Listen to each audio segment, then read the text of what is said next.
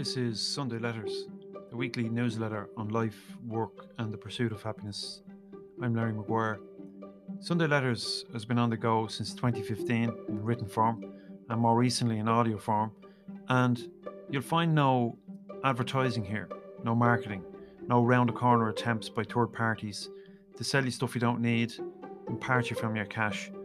Instead, this show is about content of a deeper nature, stuff that keeps me up at night, stuff that I spend hours and days researching, writing, editing, recording, and all because I think it's worth sharing. I think it's worth your consideration. And if you enjoy the stuff that I do, if you like what I write and enjoy what I record, please consider becoming a paid subscriber. It costs a fiver a month or 50 a year, and you'll help me create more time to make stuff like this. Get over to sundayletters.larrygmaguire.com to show your support for the show. So, here's this week's edition.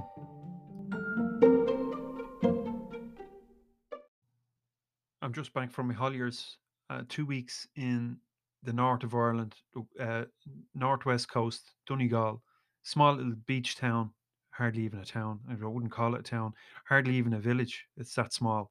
But there's a beachfront and a coffee shop, and an even smaller coffee shop further down, a pub up on the corner, and that's really about it. About a kilometre out the road is a small harbour, and then there's a shop, like a convenience store, up the top of the hill, uh, from the harbour. But it's good to get away, and that's where we went for 2 weeks, away from the hustle and bustle of city living and all the demands that it makes on us. Um, we struggled for. I suppose it takes a while to kind of tune out from that because we were looking for Wi-Fi and we're a brutal 3G network, so trying to do any work was impossible, which is a good thing, I suppose. But it takes a while for you to tune out from that and relax, I think. But anyway, it's like we were never gone. 2 weeks gone, the blink of an eye, and all we have is a few memories of it, and that's the way it goes, isn't it? So, I mean, um, I suppose it makes you think about how you live and how you work. Well, it does me anyway. And if you're caught in a pressure cooker scenario, which most of us are in our daily work, uh, I think we got to ask ourselves: is this how we want to live our lives?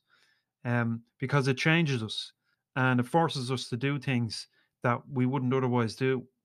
And today in Sunday Letters, in the article, I'm sharing with you a conversation I had with my dad on the subject on leadership, because this is a series on leadership. It's the fourth. Did I say that already? This is the fourth, in a series of six. And we got talking, as we do regularly, about work because we both worked in the same game.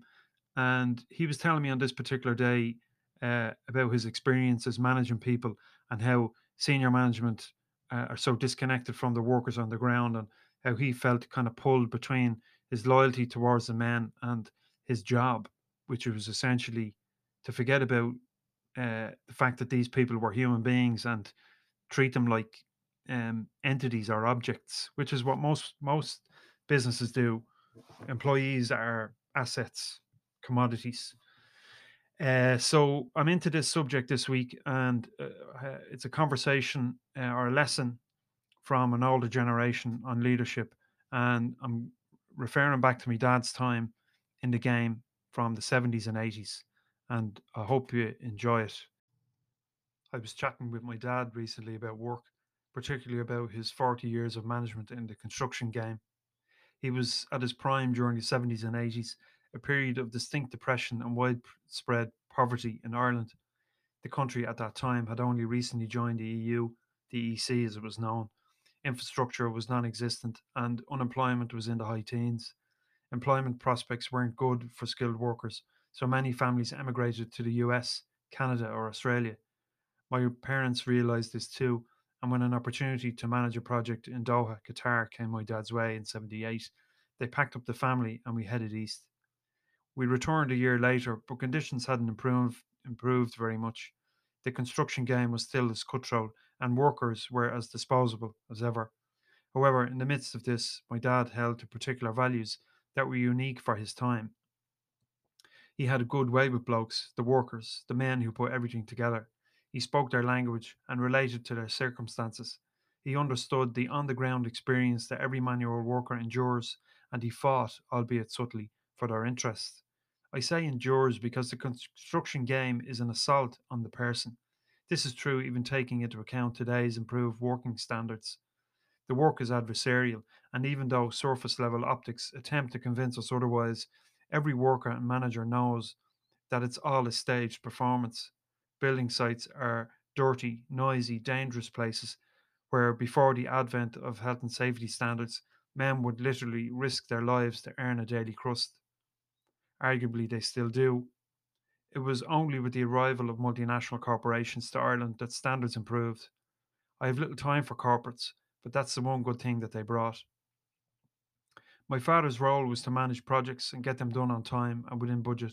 But rather than taking a hardline, autocratic approach, which was all too common at the time, he was a diplomat.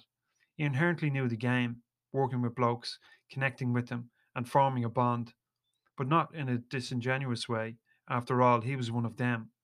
As such, he garnered widespread respect, despite being responsible for letting lads go as projects came to a close.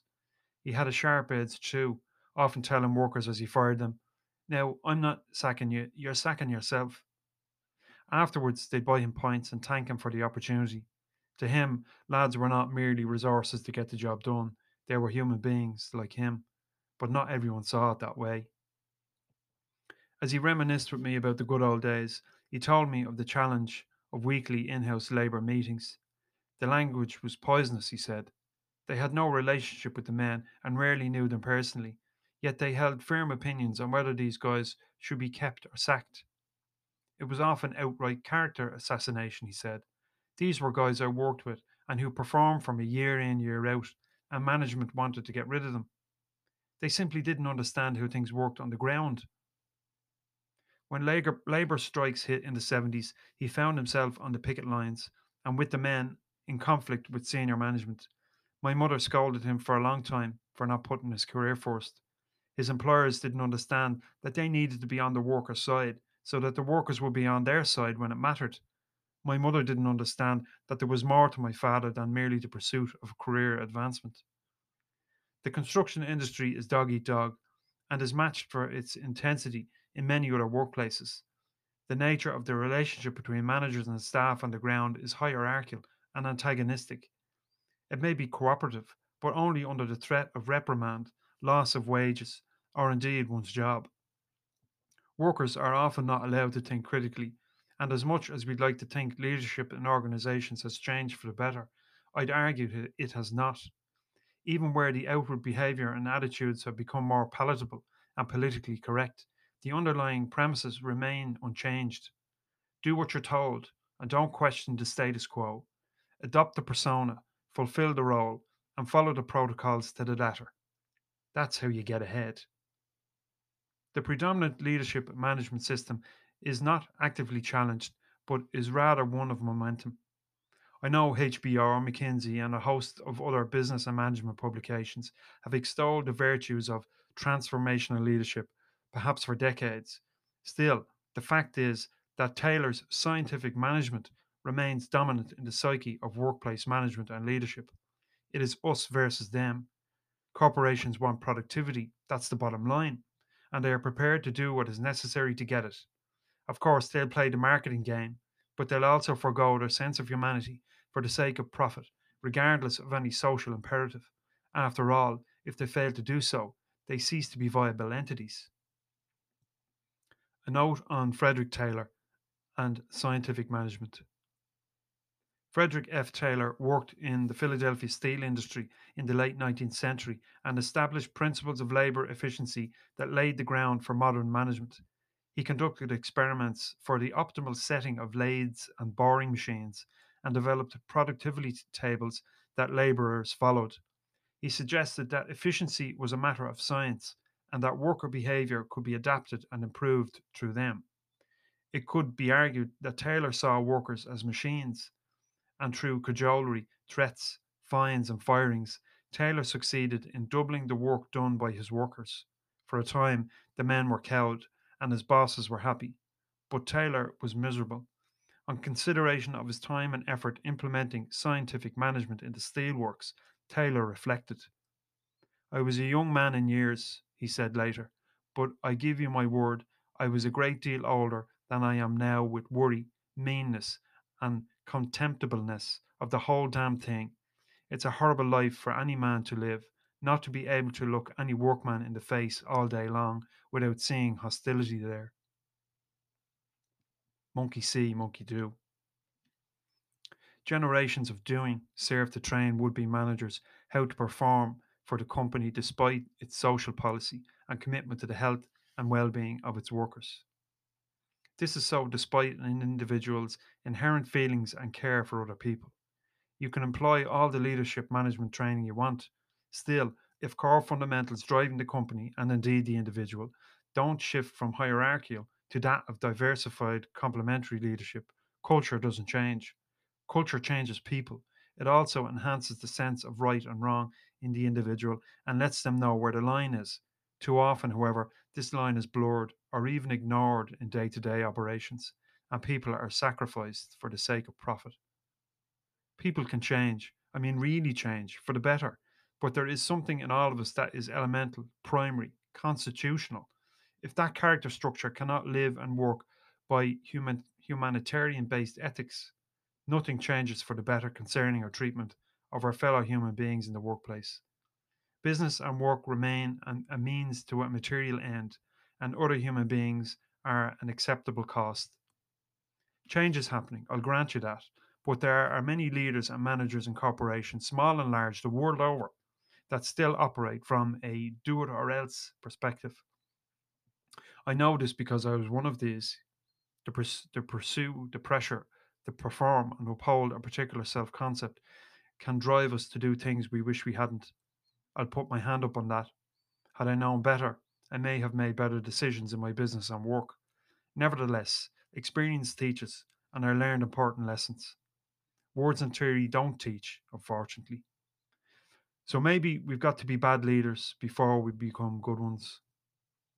On a final note, I believe that the workplace is invariably at odds with our humanity.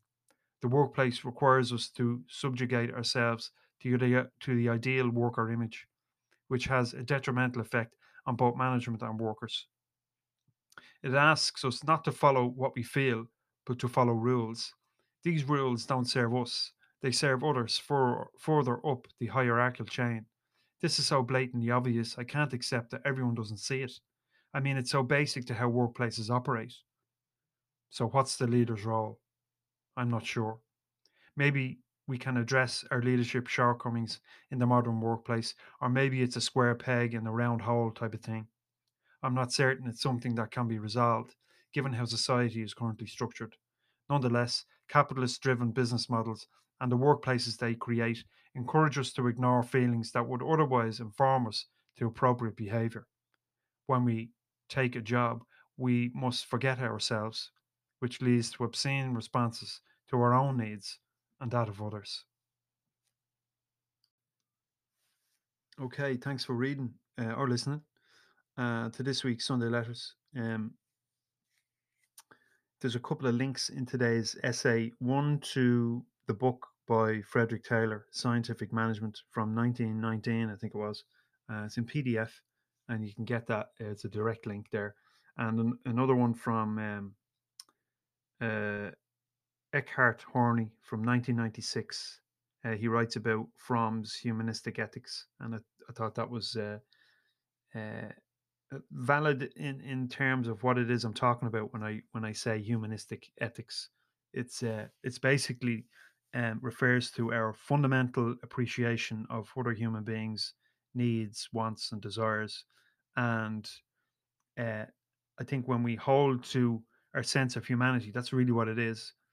Um, as we go about our business, well, we won't necessarily make dramatically incorrect decisions. Um, I don't think. I mean, as an example from today's essay, my father in the 70s There was big strikes in the industry. Electricians were on strike for weeks, and it affected the game. No work was done, etc. And my dad was in management, and he decided to join the lads on the picket line, and that went against uh, the company's policy. Obviously, want management to be on the side of the company, but my father felt an allegiance to the workers, and my mother gave him a hard time over this for a long time, and suggested that it ruined his career. Uh, but he knew something else. He valued his connection with those blokes over his connection to I'm inferring from his decision over his connection with a soulless, vacuous company, which is who he worked for. Now we got on well with the boss and all that kind of stuff, and he was prominent for a long time in his field and did very well. But I believe his decision to side with the workers at that time affected his promotion prospects. Blah blah blah. But uh, I think when you hold true to your values, you can't go wrong. I mean, who wants? I mean, there's plenty of people who forego their sense of humanity for the sake of promotion and bonuses and profit. Corporations do that every day. They do it, and I'll stand by that, even in the face of all of this social and environmental do-goodery that we see going on around the world, with corporations. I don't believe when corporations say that they care about the environment, that they actually care about the environment. Individuals might, but if it comes down to profit, sacrifice and profit, well, um, I don't believe that they do. Actions speak louder than words. Another quick note on Frederick Taylor. I mentioned in today's essay. Um, Towards the end of the late 19th century, he had put in place these rules for working, or processes, systems. It became very popular. I mean, we still use systems in work today, as opposed to just letting people go about their business the way they ordinarily would. So if you can imagine a steelworks where, I don't know, you have maybe 100 blokes all doing the business, and coordinated, yes, but maybe not working very efficiently. Um, they're all working to their own rule, taking as long or as short as they needed to get a piece of work done. So what Taylor put in place was a system whereby this is how you do the job, and this is how long it should take.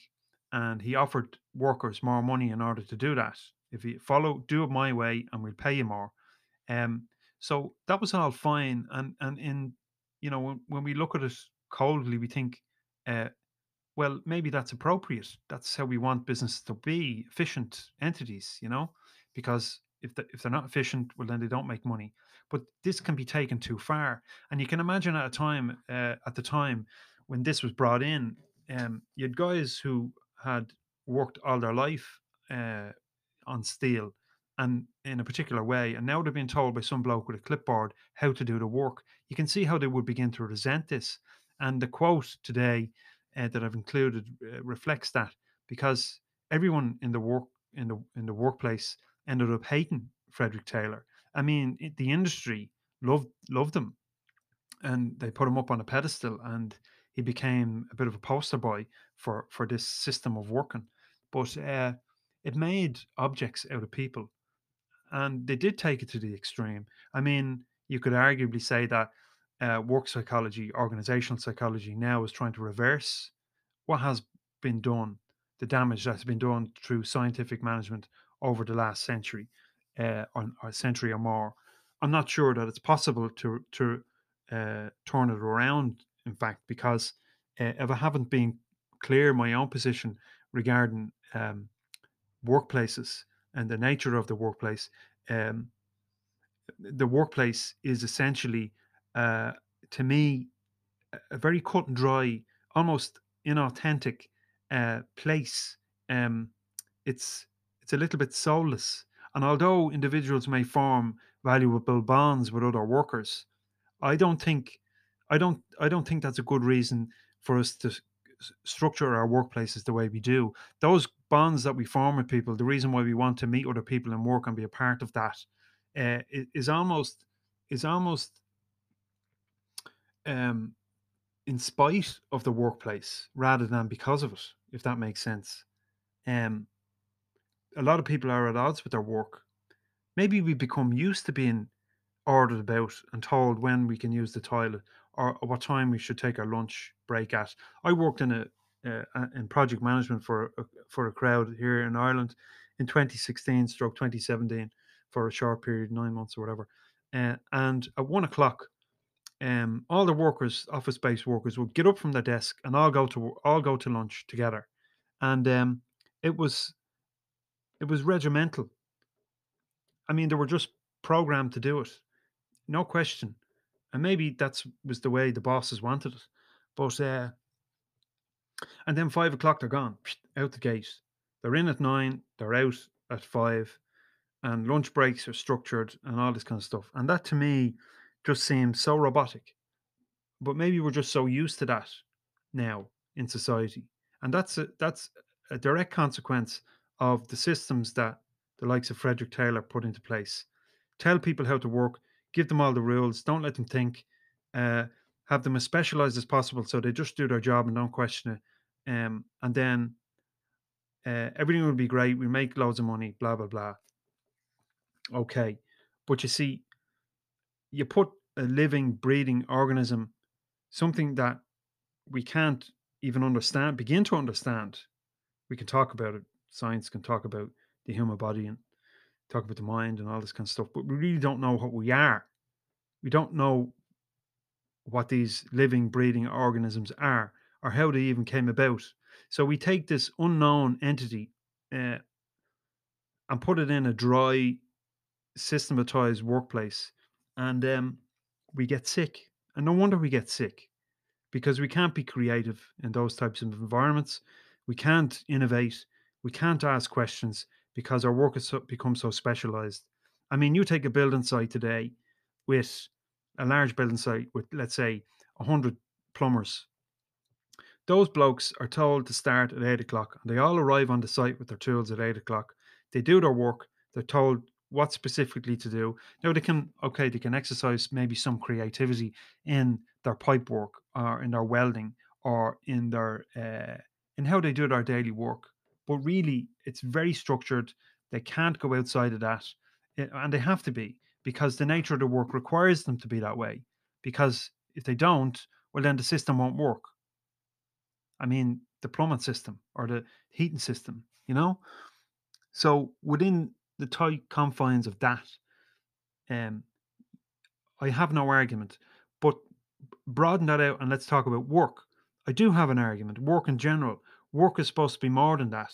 No wonder so many people are disenfranchised in their work, soulless work that doesn't challenge them. Don't do it that way. Do it this way.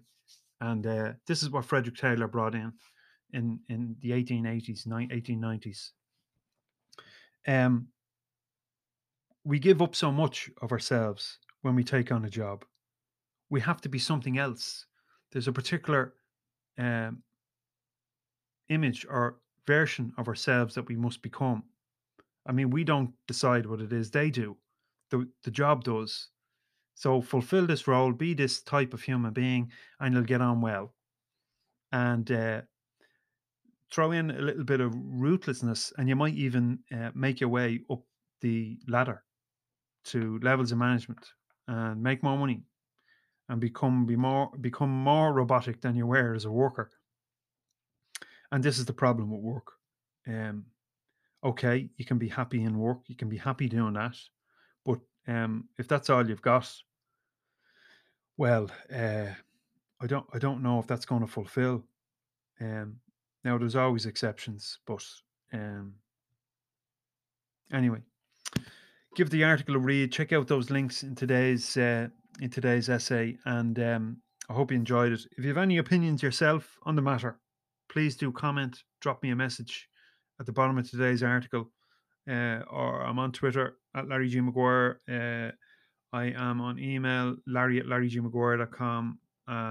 If you like what I'm doing, the stuff that I'm writing, and recording, consider supporting Sunday Letters. sundayletters.larrygmaguire.com/subscribe. You'll get a link in today's article to that in the show notes here. And that's all I've got for this Sunday. Thanks for joining me, and I'll see you during the week for the Nomic. All right, take care of yourselves, and I'll talk to you then. Good luck.